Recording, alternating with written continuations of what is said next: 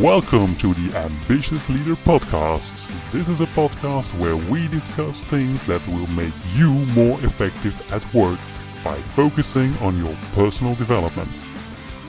The host of this show is Dennis Fredericks, and we're ready to go. Hello everybody and welcome back for a new episode of the Ambitious Leader Podcast.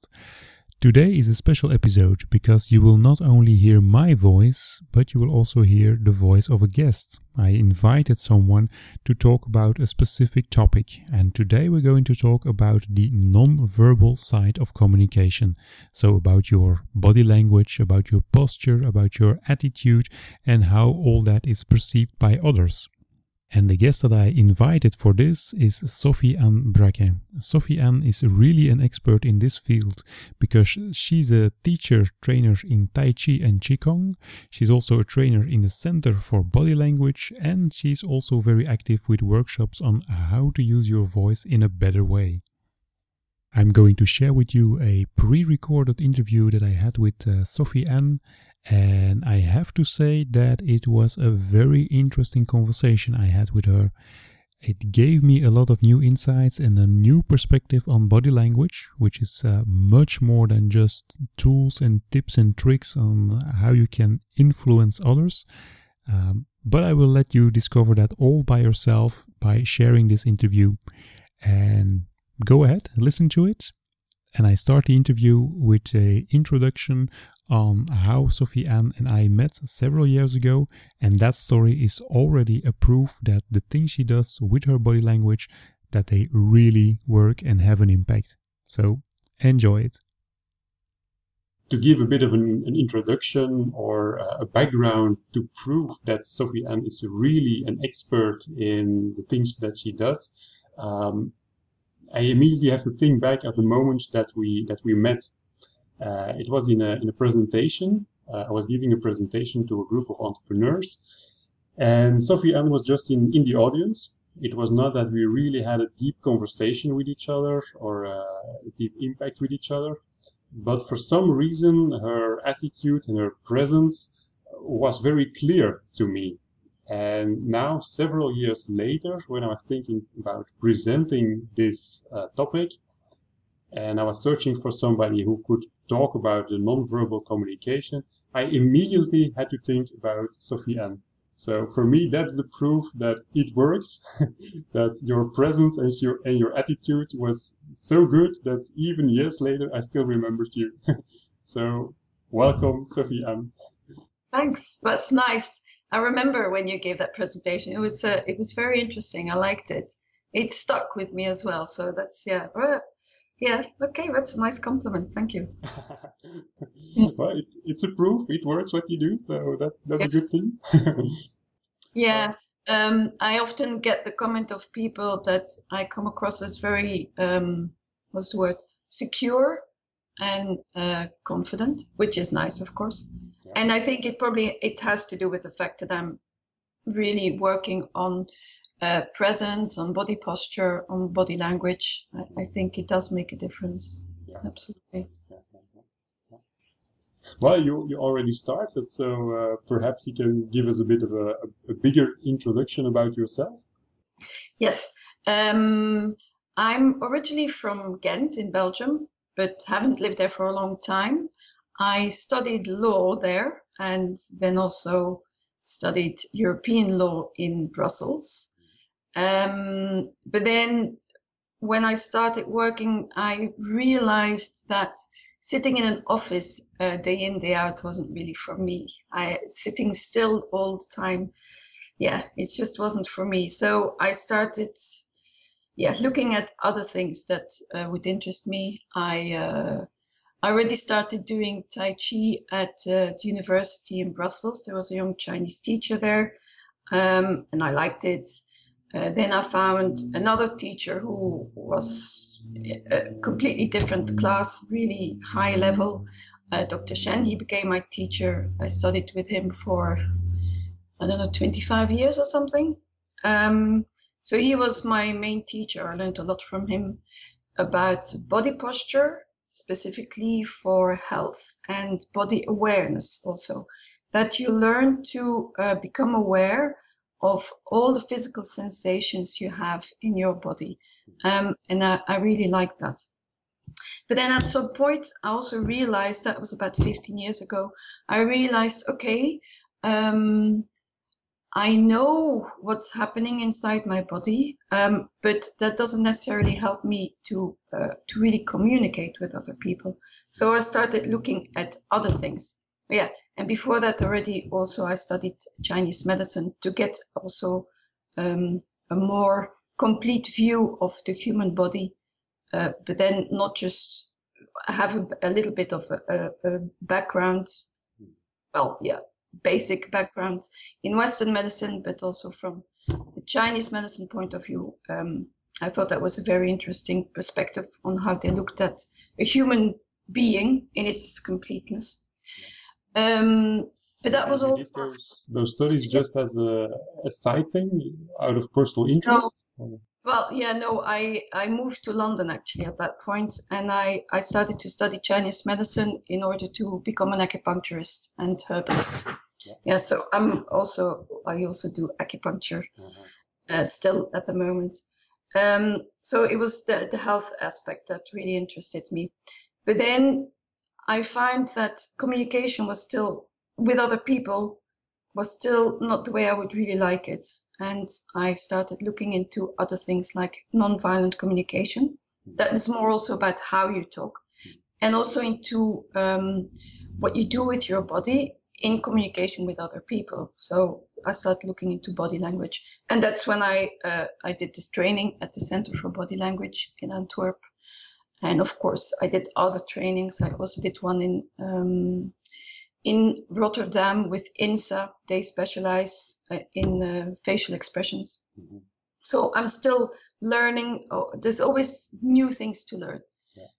But it's all about communication with yourself and with other people. Yeah. And how did you come to it? Because your background is totally different from what you're doing right now. Yeah. One of the things was because I noticed sitting still all day in an office, I became very unhappy having to sit still. So I wanted to do something more physical. But at the same time, I also like to be intellectually challenged. So I was looking for something where you have both aspects, where you can use your body, but at the same time, you also have to study and learn how the body functions, and you have to be able to have the theory behind the practical, the applications, the things you do in life. You have to have the theory behind it as well. So and also this thing about communication that also triggered me, like, okay, so what do we do? Yeah, and what do we do unconsciously? Because we think a lot about how we say, we look at what we think and what we feel, but we are not really aware of what we're really saying with our body, what's happening on a subconscious level. And that really triggered me. I wanted to know more and more about that. Yeah. A few weeks back, I did a small talk about owning your own story, so that all the pieces the steps you make, that are all pieces of a puzzle, and finally that puzzle will fall into one big whole. Do you recognize that for yourself? That even with a completely different background and with sitting in that office and then discovering from, hey, this is nothing for me, and so on, that it are all just pieces of a puzzle that slowly form a whole? Yeah. For me, it's very much about body awareness. I notice a lot that when people want to change things in their life, they will look at their mental patterns and their emotions. But that's one thing that happens very often in my trainings, is that they are not aware really of what's physically happening in their body. What sensations do you get when you think a certain way, when you feel a certain way? And this is like, for me, this is the foundation. This is something I miss in a lot of things nowadays, is this just pure physical presence, also inside your body, that you go and feel what's going on inside your body. And that, for me, that's my thread in everything I do. Mhm. Yeah. Mhm. Yeah, absolutely. Just being present, being physically in the moment right now where you are. Yeah. Yeah. Okay. Yeah. Good. Like one of the sometimes when I go and give a training in a company, one of the things that I first ask the participants to do is to sit still for a couple of minutes. Mhm. And then after that, I ask them, okay, so what do you notice happening? And I did this once in a group, and one of the participants, he says, I feel frustrated. Mhm. And I say, okay, so where do you feel that? And he was looking at me like he couldn't answer, because he didn't know. He had never thought about it. Okay, where do you feel frustration? Where in your body does it happen? And this is what I see come back time and time again. And we ask people, how do you feel? And they say, I feel happy. Okay, where do you feel happiness? I feel this, I feel that, I think this, I think that. Okay, so what does it do when you think a certain thought? Yeah. Where do you feel it in your body? Yeah, indeed. I think that's a very strong one. And Yeah. then there is the aspect of being able to really feel it in your body. And then there is the other point of trusting that feeling. Because if you ask that question, then you are provoking it, of course. But in normal situations, you also constantly feel things everywhere in your body. And then you have to be aware of those things and to trust them, to use them. Yeah, exactly. It's like you can sort of observe at this information, and they tell you something about yourself, and you can use that. Yes, to for instance, if you know, okay, I'm feeling like, for instance, something contracting in my chest, and I've had this before, and I know this happens, for instance, when I feel anxious. Yeah, so you know that, as soon as you start feeling this contracting feeling in your chest, you can know, oh, maybe I'm sort of starting to feel anxious. And then you can start asking yourself, okay, what's making me anxious? What's happening? What's going on? Yeah, this is really valuable information that we very often neglect. Yeah. And that's also a bit of a different approach of the term body language. Because in many cases, if we think about body language, it's more like, how is your posture? How are you shaking hands? Which are you saying with your eyes?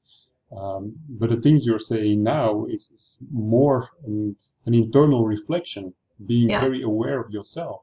Also, that's what I try to do when I go and teach about body language. I also talk about those things. How do you shake hands? What can you do to improve your posture? All these things also. But your body language reflects something that happens inside you. And it's important to be aware of the two. If you show something on the outside that is not what they call congruent with what's happening on the inside, people will unconsciously, they will pick it up. They will notice, they will feel something is not right. They might not even be aware of it, but they will notice. So the more you know what you do on the outside, and the more you know what happens with you on the inside at that moment, the more you know yourself, and the more you know what influence you have on other people. Yeah. Well, that's already an answer to one of the questions that I had in mind for you, because I think that sometimes it's a thin line between being authentic and using all those tips and tricks around body language. Like, for example, if you shake your hand and you do it like this, then you express a feeling of being more dominant or something. But are you then still authentic? Well, then, of course, you have to ask yourself the question, what does it mean being authentic? Because really our body language basically is an expression of our instinctive brain. we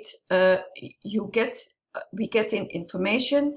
This instinctive brain looks at the information and reacts on it, and it's actually a signal from you to the outside world that you want something.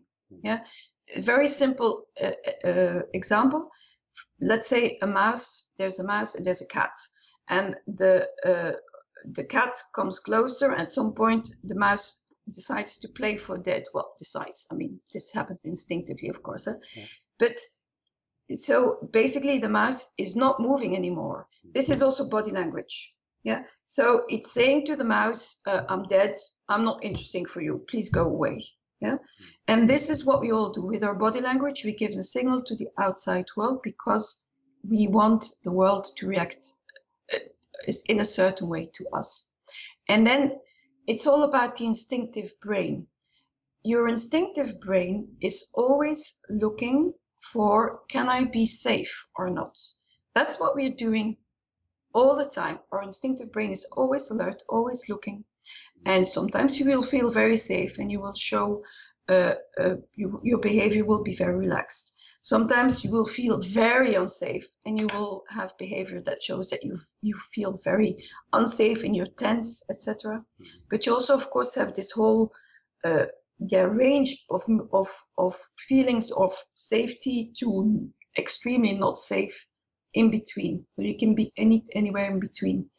And your instinctive brain will always first notice if you're not safe. This is our default setting. We will look at whether we're safe or not. And if we're not safe, we're going to we want to run away or we want to fight or whatever. And this is actually, if you look at it, this is authentic behavior. Mm-hmm. Yeah. If, for instance, if I'm standing in front of a group of 100 people and they're all looking at me like, yeah, right, then my instinctive behavior would be to run away, to turn around and run away. Mm-hmm. So in order to be able to connect with other people, you need to be able to be aware of this is what your instinctive brain is saying. This is what you really would like to do, is run away or start fighting or freeze. Mm-hmm. But you realize, okay, it's just my instinctive brain, but I really want to connect with those people. And then you can start looking at those things that you can do to help yourself, to relax, and to make a connection with the other person or people. Mm-hmm. Yeah. Yeah. And does it also work in the other way around? Like, for example, the words that you use, they come, of course, from the thoughts that you have.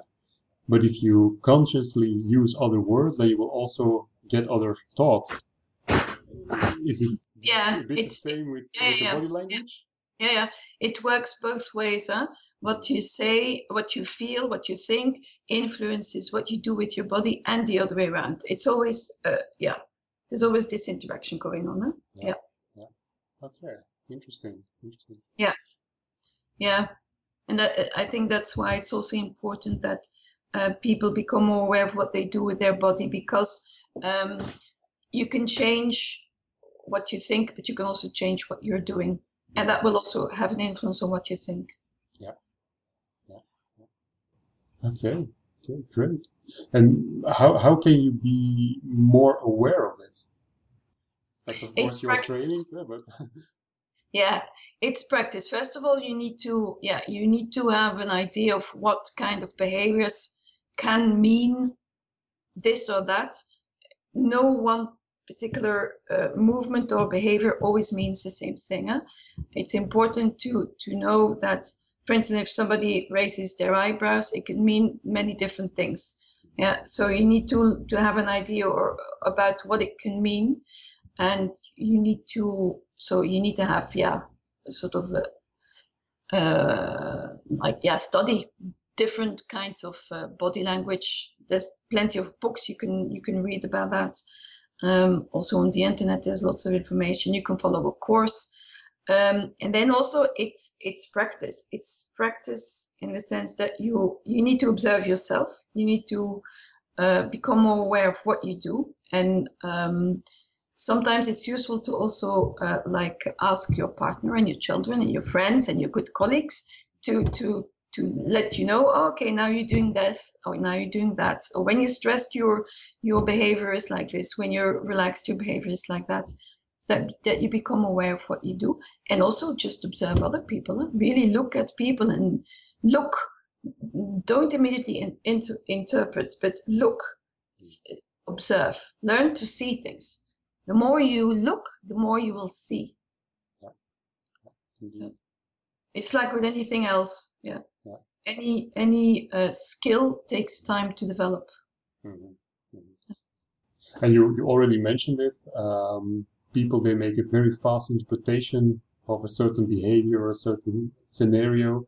And that was also the main reason why I wanted to have this talk with you, because there is that saying that says from people, it's all about the first impression, and people judge you from 10 feet away, from 10 inches away, and with your first 10 words. So that first 10 feet is more about your appearance and the way you look and your posture. The 10 inches away is then more about your body language, your facial expressions, and then the words are, of course, what are you saying and how are you saying it. Now, is it really like that? It's also, again, it's this instinctive brain. So yeah, it's normal. We do this all the time because our instinctive brain will always assess, can I be safe or not? So when you see somebody approach, it's even further than 10 meters, 10 feet.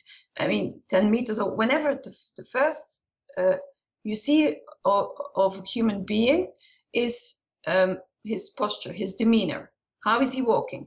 Does he take a lot of space? Does he take not a lot of space? Does he make himself small? You can look at many different things about the way they hold their body. And that already gives us a certain information. And then, yes, as they come closer, you can see the face. That also gives certain information. And it's on the basis of all this information that your instinctive brain will decide, I can be safe. In that sense that basically safe means, will this person take something from my means? It's really instinctive. Or will this person give me something? Or will he or she take something away from me? This is what we're looking for all the time. And that's normal. We all do it all the time. And I think it's important to be aware of a first impression is the impression made by your instinctive brain. And sometimes your instinctive brain will be correct, but sometimes it won't be. So to realize that, okay, this is my first impression. It might be right, it might not be right. So keep you want to sort of look up from a meta level, like, okay, this is what I think. Okay, maybe I'm right, maybe I'm not right. Keep an open mind. And apparently I read somewhere, I can't remember where, in a book about body language, it takes about 7 more meetings or something like that to change your mind about somebody. So if you do want to make a good connection with somebody, then it is, of course, important that you come across as safe. Yeah. And there are certain things you can do for that. Yeah. Okay, that's interesting. So there is that first impression, which is made very fast if you are not aware of it. You can slow it down if you are aware of it and that you know from, okay, this is more my instinct and I want to be safe and I'm judging here, but I choose to not do it this time.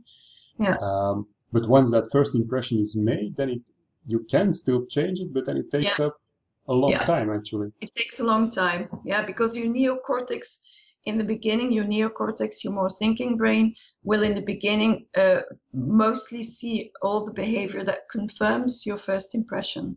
It takes to keep an open mind, you need to really pay attention to it. So to really realize, okay, I'm just trying to confirm my first impression, but maybe there is some other possible interpretation. To keep really open perspective. Yeah, which is not easy. No. It's not. Especially when it is driven by that instinct. Then... Yeah, because I mean, this is, as I said before, this is our default setting. We will, most of the time, as soon as we feel something is not safe, we will put that situation or that person in what we can call it the enemy category, not to be trusted. Yeah, for what reason or other. Yeah, this is our default setting. So to really go and see all the things that might be okay, put the situation of the person more in the friend category. Yeah, you have to be aware of this whole instinctive process that goes on in our head. You can't stop it, huh? Whether you want it or not, it just happens. It just happens. Yeah. And as the one who is making the approach, then of course it's a big challenge to be in such a state that you look friendly, that you can be put in that category of friends. Yeah. But can you always influence that? For example, if you have a bad day or something, and you say, "Okay, a smile helps," but you don't feel like smiling, can you force it? Yeah. Well, it's not about forcing it. I think it's important that you are aware of what you want to achieve at that moment. That you decide yourself, okay, I have a bad day, but I really want to have a good connection with this person, and I'm going to do my utmost best to make the other person feel that I'm really happy to see him. Yeah. You can do that. So it's not about lying or cheating. It's just about deciding. It's really about motivation. It's about what you want to achieve. But even then, you don't always have it under control.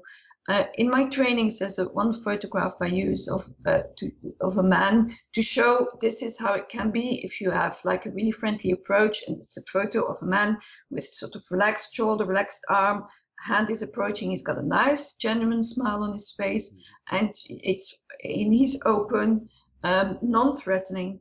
And very often most people in the group will say, yeah, nice guy, would be nice to meet him. But there are always some people who say, sales, not to be trusted, because he's too friendly for them. Yeah. Okay. So yeah, which is also interesting. Yeah. So even when you do everything to come across as friendly and as safe and as open as possible, what happens in the other person is beyond your control. Yeah. You never know how the other person is going to perceive you. Yeah. I had also recently a conversation. I also do mediation, and there was a situation where one of the was two people. One of the persons was saying something, and the other person felt that he was saying this in a very attacking way, whereas for the first person, also not for me, it didn't sound very attacking, but for the second person, it did. Yeah. So it's sometimes beyond your control how the other person will see you. And what are the things that you have in your control, that you can do to make a good impression? It's about showing, for instance, when there's certain signals that show that you're non-threatening, like a smile, a good, genuine smile, a good handshake. And a good handshake is good when the both of the hands completely touch, and it's actually the part between the thumb and the index finger, those bits, if they touch, then it feels right. If you sort of give half a hand, you will notice, you will feel like, oh, yeah. Whereas if it's a good handshake and the hands touch completely, it feels good. It feels safe. And then also, I think also what's important is that you do have the intention that you're really happy to meet the other person. You might feel sad about something else, it's possible, but that doesn't mean that you can feel like, I'm glad to meet this person, and that you have this intention inside you. And then what I also find that helps is to have like a bit of an open feeling inside your chest, sort of the heart area. You feel like you're not sort of sagging there or closing, but you feel like you're opening up a bit there. And then a thing that is, I think is essential, and this comes from Tai Chi, is that you use your center of gravity in your body. If you your center of gravity, you can move around in your body. If I lean backwards, my center of gravity is more to the back. I can lean to the right, to the left. It can go up. If I sort of tense up, everything goes up. If you put your center of gravity in what they call the dantian, which is the area in your lower abdomen from where you move, if you put it there, then you really stand or sit in your center. And it means that you yourself are very secure and very safe in your own body. And people will pick this up unconsciously. They will feel, this person feels safe. It means that the environment is safe. It means I can also relax. Yeah, because I can also feel safe. Yeah. And this is also something I try to do, and I try to teach other people to do. And I assume that there are things that you can do constantly, and that it's not only to make that first impression, but that you can use it every time that you meet somebody or every time that you have to make a statement. I think it's not just also about communication. I started doing Tai Chi because I wanted to also to improve my health. And I think I stand and I sit practically all the time like that because I'm used to it. It feels good. It means that inside your body you can relax, and you can also create space, and things can work better in your body. So it's also for health, it's important. And the more you practice, the more you will do it automatically. And it also means that at the moment where you're meeting other people, you don't have to think about it. You do it automatically, and people will pick up on it. If you have to start thinking about it, the moment you meet somebody, you have to think, oh, okay, I have to do this, I have to stand there, I have to smile, I have to open my chest, all these kind of things. You're not really there with the other person anymore. So it's about practicing this regularly, so that your body is doing this most of the time, and then it will happen habitually because it becomes a habit. It will happen habitually when you are really in contact with other people. And then again, of course, it becomes very authentic because it's just how you are and how you behave. And Yeah. It's I often hear the remark in the beginning, it doesn't feel natural. But again, what is natural? We all have habits. Most of the time, in terms of body posture, we sit a lot, so we tend to sag. We sit in a contracted way. Our body is collapsed. Is this natural? No, it's a habit. And we tense up our shoulders and we poke our head forward. It's a habit. So when you start changing those habits, it doesn't feel natural because you're not used to it. But once you develop those habits, then you will it will become more natural, more authentic. Absolutely. And the things you just described with that handshake and that one point that needs to touch to have a good handshake and the open chest, and then in which way are they influenced by region or culture, or are it really universal laws? No, I think there are differences. Like for instance, there's cultures where you won't shake hands. For sure. So shaking hands, it's done in the West, but not necessarily everywhere else.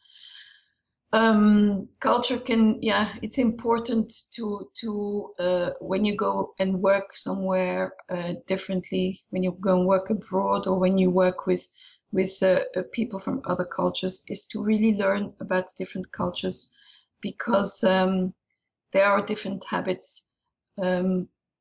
For instance, also just between people from Flanders and people from Wallonie, you will already have a difference in companies sometimes, where people from the south part of Belgium, they tend to kiss more, colleagues, they tend to kiss more when they meet each other in the mornings.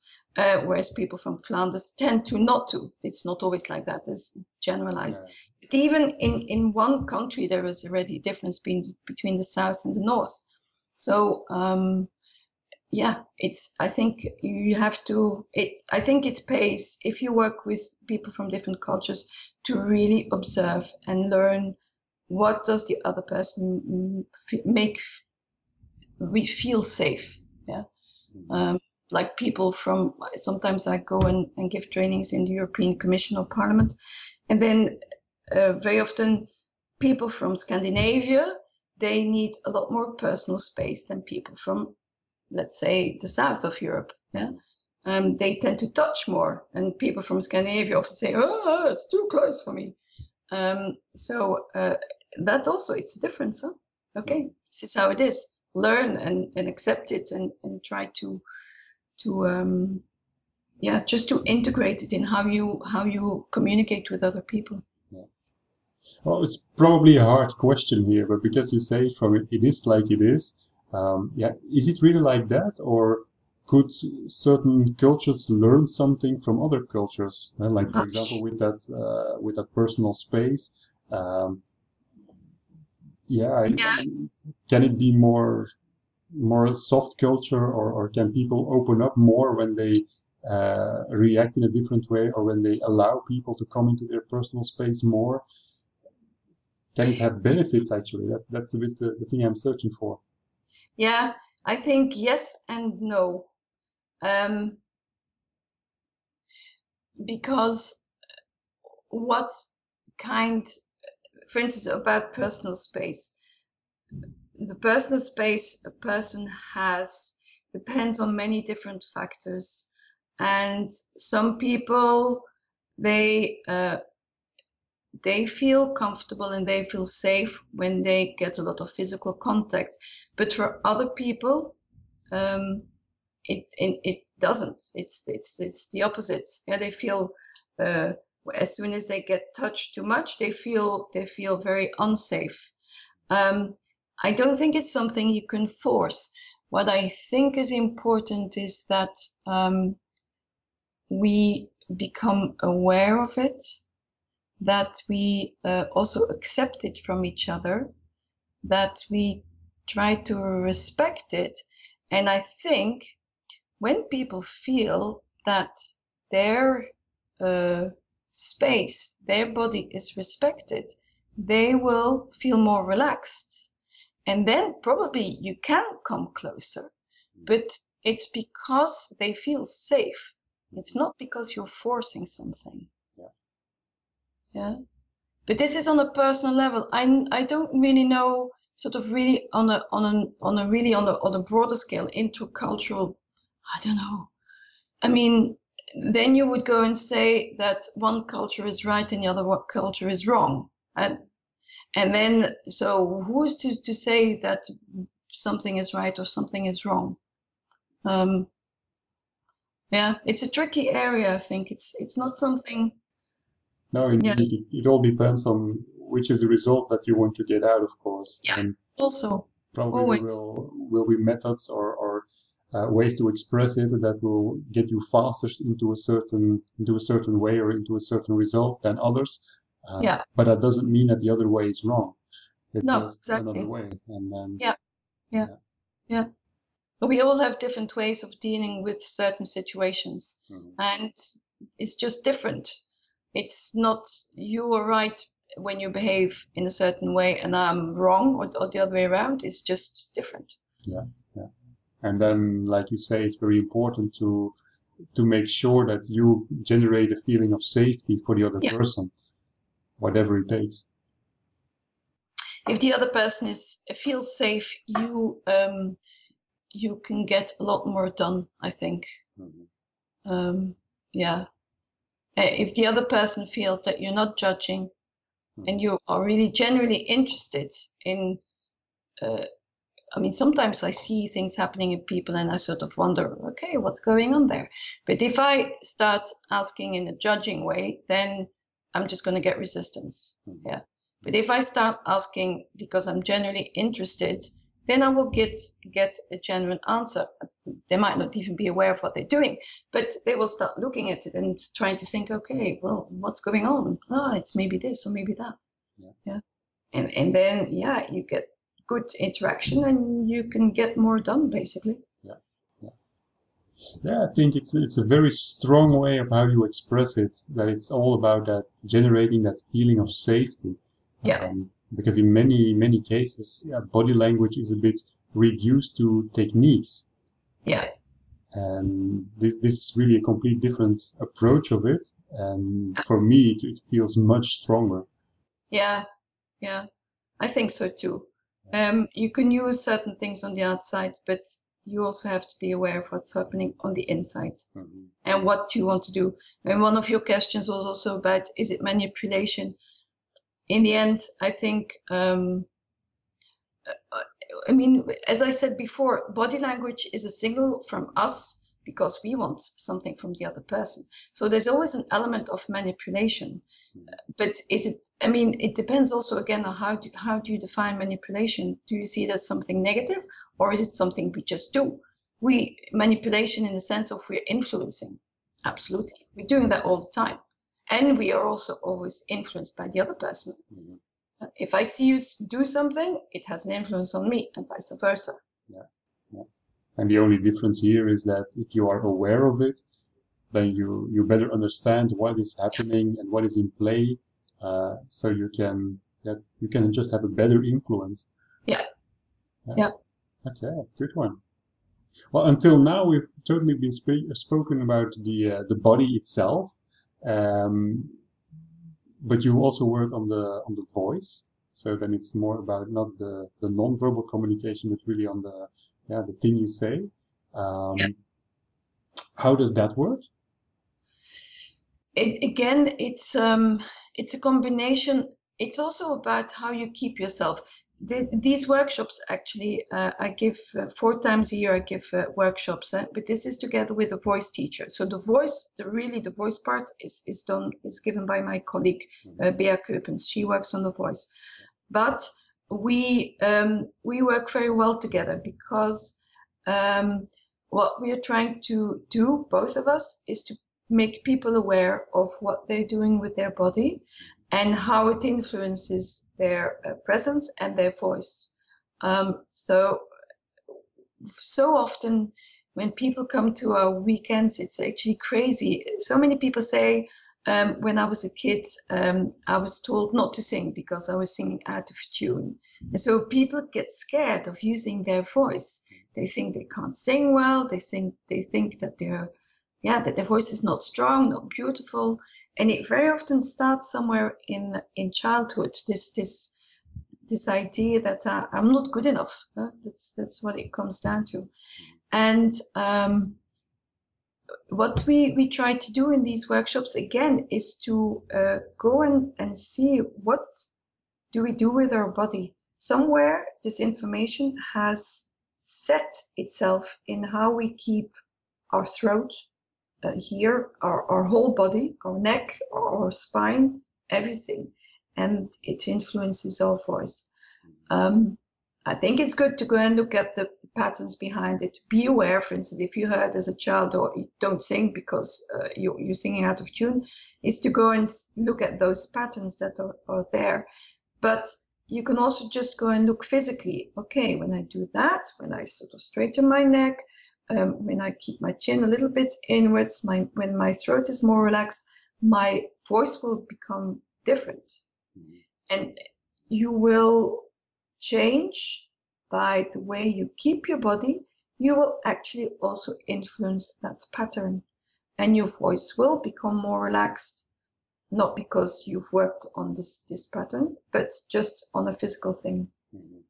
And it's just sometimes a matter of technique and using structures correctly.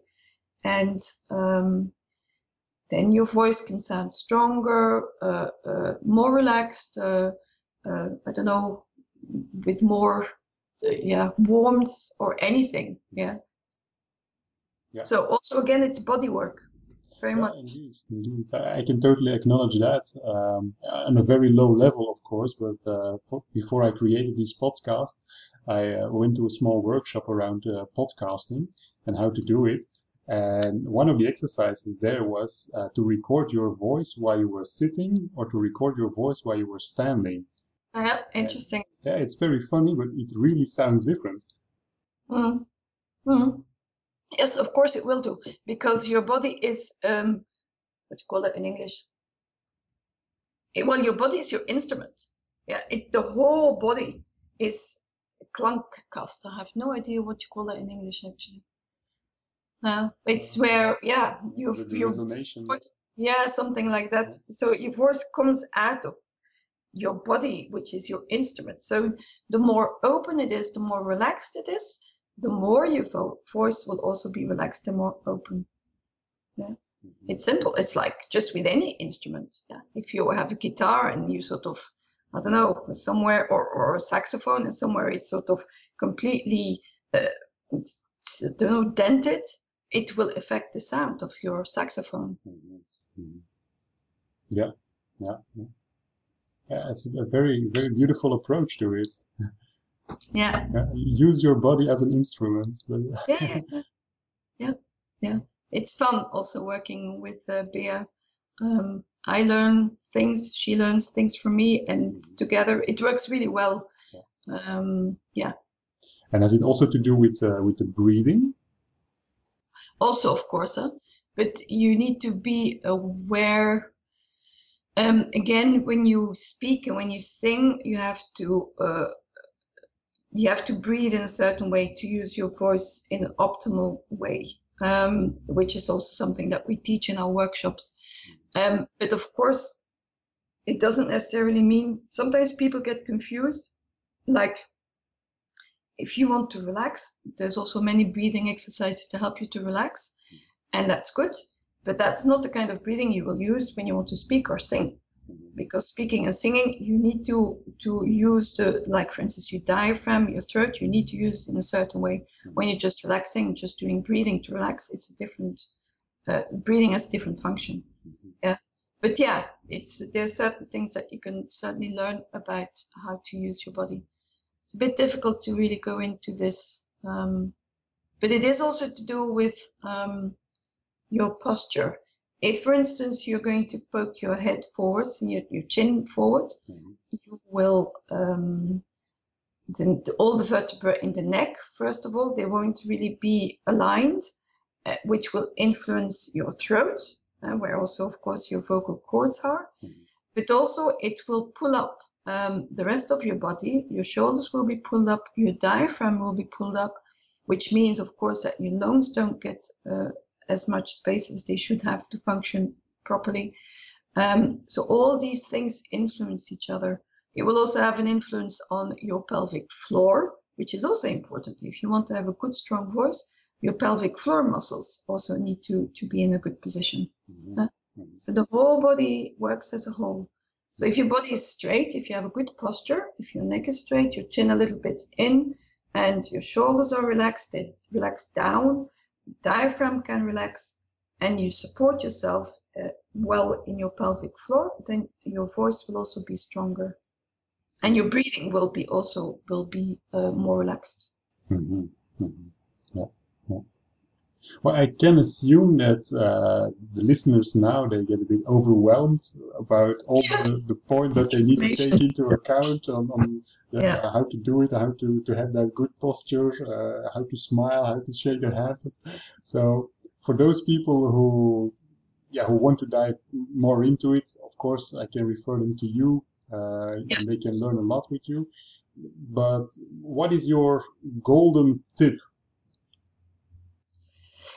Is to get to know yourself, first of all. And I don't mean just, also what you think and what you feel, but also get to know the physical sensations in your body. Get to know what you feel. Where do you get sensations when you're upset, when you're angry, when you're sad, when you think about, I've got to do all this kind of, and I'm really stressed out. Where do you feel it? Or when you're relaxed, where do you feel relaxed? All these kind of things. Because when you know that about yourself, you will be more relaxed about yourself. You will accept yourself more. And this is all because all this behavior is unconscious. But if you know it more, you can accept it, and you can also then accept other people, because you will realize they have all the same things as you do. Well, not the same, but similar. Yeah. And this will help you to stay more relaxed also in the interaction with other people. Yeah. And is it then about building in some reflection moments for yourself to make yourself aware of like, hey, how am I feeling right now? Yeah, can be, but then again, don't, because reflection, then I'm worried that people will go, okay, I feel sad. Okay, I feel sad, but that's just a label. So it's about the physical sensations. People, we are very quick at saying, I feel this, I feel that, and they give a word. But then when you go and ask further, so, okay, what do you feel exactly in the body? We don't have words for it. It's about, okay, maybe I feel a movement in my hand, or I feel like some movement going up or down or anything. Yeah. So it's not about reflection, because reflection is more, I think, a mental thing. It's about going in your body. It's about discovering your body. Yeah. And for people who've never done it before, I think it can be very hard to suddenly start to feel from, okay, now I'm angry, but how does it feel to be angry? Yeah, it takes time. Is it indeed just time? Yeah, it takes time, but you have to want to do it.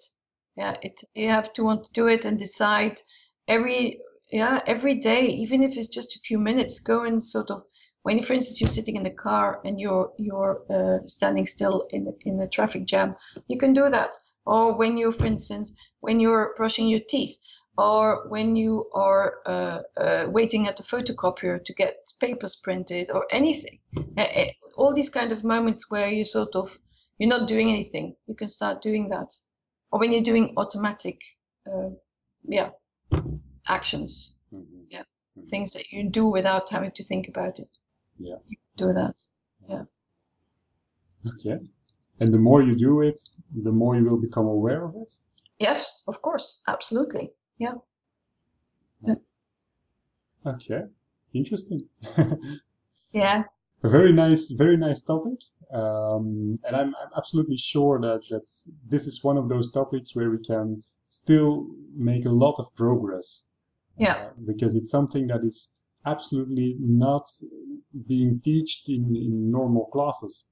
Yeah, no, exactly. And even when we take lessons or training about leadership, about having impact, it almost goes about theories, about tools you can use, but all very in an external way, not really about yourself. Yeah, exactly. And that's what I miss in a lot of things. Yeah. And I hope I can make a bit of difference in that way to make people more aware of this, because it's all in our body. It's all set in our body somewhere, somehow. It's all there, the information. Mm-hmm. Now, if people want to discover it more, where can they find you, or how can they reach you? There's my website, sophieannebrack.be. So shall I spell it? Yeah, go ahead. Yeah. We can put the link also in the description, of course, but go ahead. Yeah. It's SOFIEANNEBRACKE.be, sophieannebrack.be. All the information is there. There's a part in English, there's a part in Dutch. I go often do trainings in companies in body language. I don't really do any private trainings, or public trainings rather, in body language at the moment. I teach weekly lessons in Tai Chi and Qigong in Antwerp, and some weekend courses, Sunday courses really, on body and voice, and some other activities. But that's what I do publicly. So everybody is welcome for those classes and workshops. Yeah. And also, individual coaching is also possible.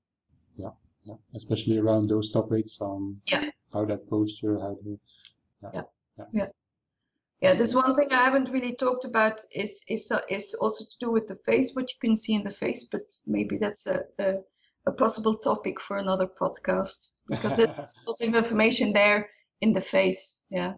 But that's a whole a whole other story. A whole other story. Yeah. Okay. Interesting. Well, I will also invite you to the Ambitious Leader community, which is a Facebook group, which is also open for everybody who wants to join. You just have to request a membership, and then I will ask you some questions, and then everybody can join. You will also be present there because I will invite you.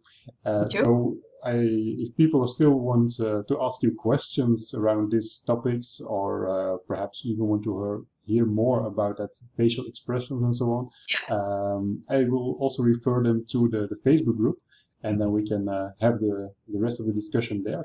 Okay. Great. Thanks. Well, thank you very much. I really thought it was a very nice conversation with a lot of insights, a bit of a different approach than what we normally hear about the topic. So I enjoyed it, and hopefully a lot of other people also enjoyed it. Okay. Thank you. I enjoyed it too. Okay. So, thank you very much.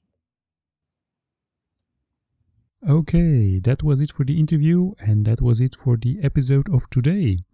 Like already said, during the interview, we also have our Ambitious Leader Facebook group. It's a free group that you can join and that we can use to go deeper into the topic and treat your specific questions. Sophie Ann is already available in the group, so she is waiting for all your questions around the things we discussed and probably a lot more. So if you feel inspired by it, then please join the Facebook group, and there we can continue our discussion. If you're not sure how to find that group, then just go to the website www.thehappinessfactory.be/ENG from English in capital letters, and in the right upper corner you will find the contact navigation tab. If you click on that, then you get all the contact information and all the links to the Facebook group. You will also find my email address, my contact information, so there are ways enough to get into contact with each other. And now let's apply what we have learned during the interview. Create that safe space and go inside your body. Enjoy it, and see you again next week. Bye.